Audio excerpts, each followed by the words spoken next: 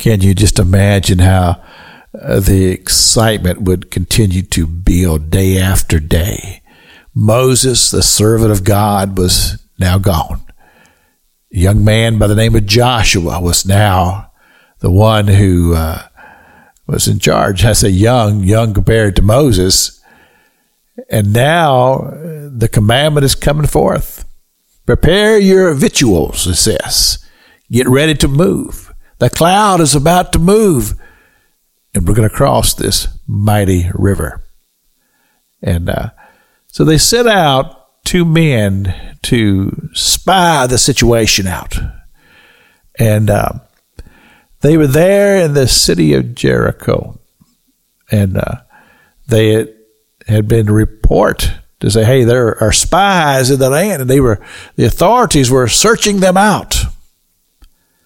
And they come to the house of a woman by the name of Rahab.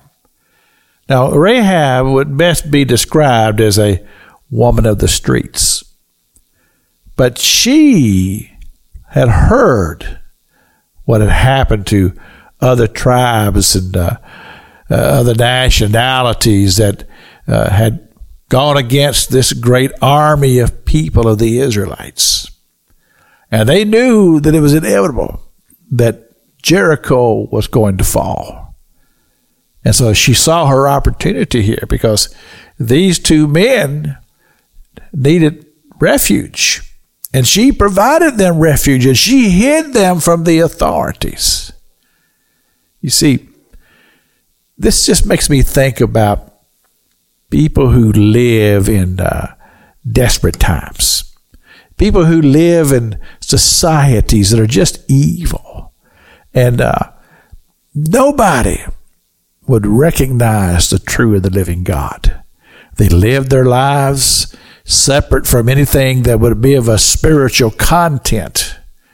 And here you may be living in the midst of all of that. And perhaps you're one who is somewhat curious about spiritual things.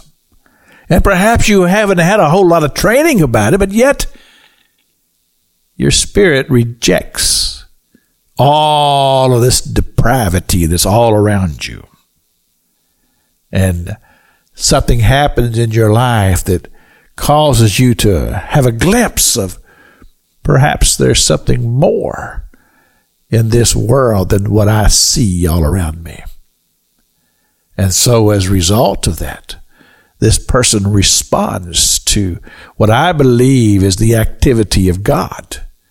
And here, God is showing this woman that there's hope in the midst of all of this impending doom. There's hope.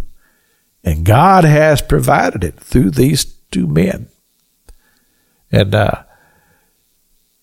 what came forth out of this is that these 2 men said to her, look, we're going to provide you refuge and safety, but you've got to stay in this abode.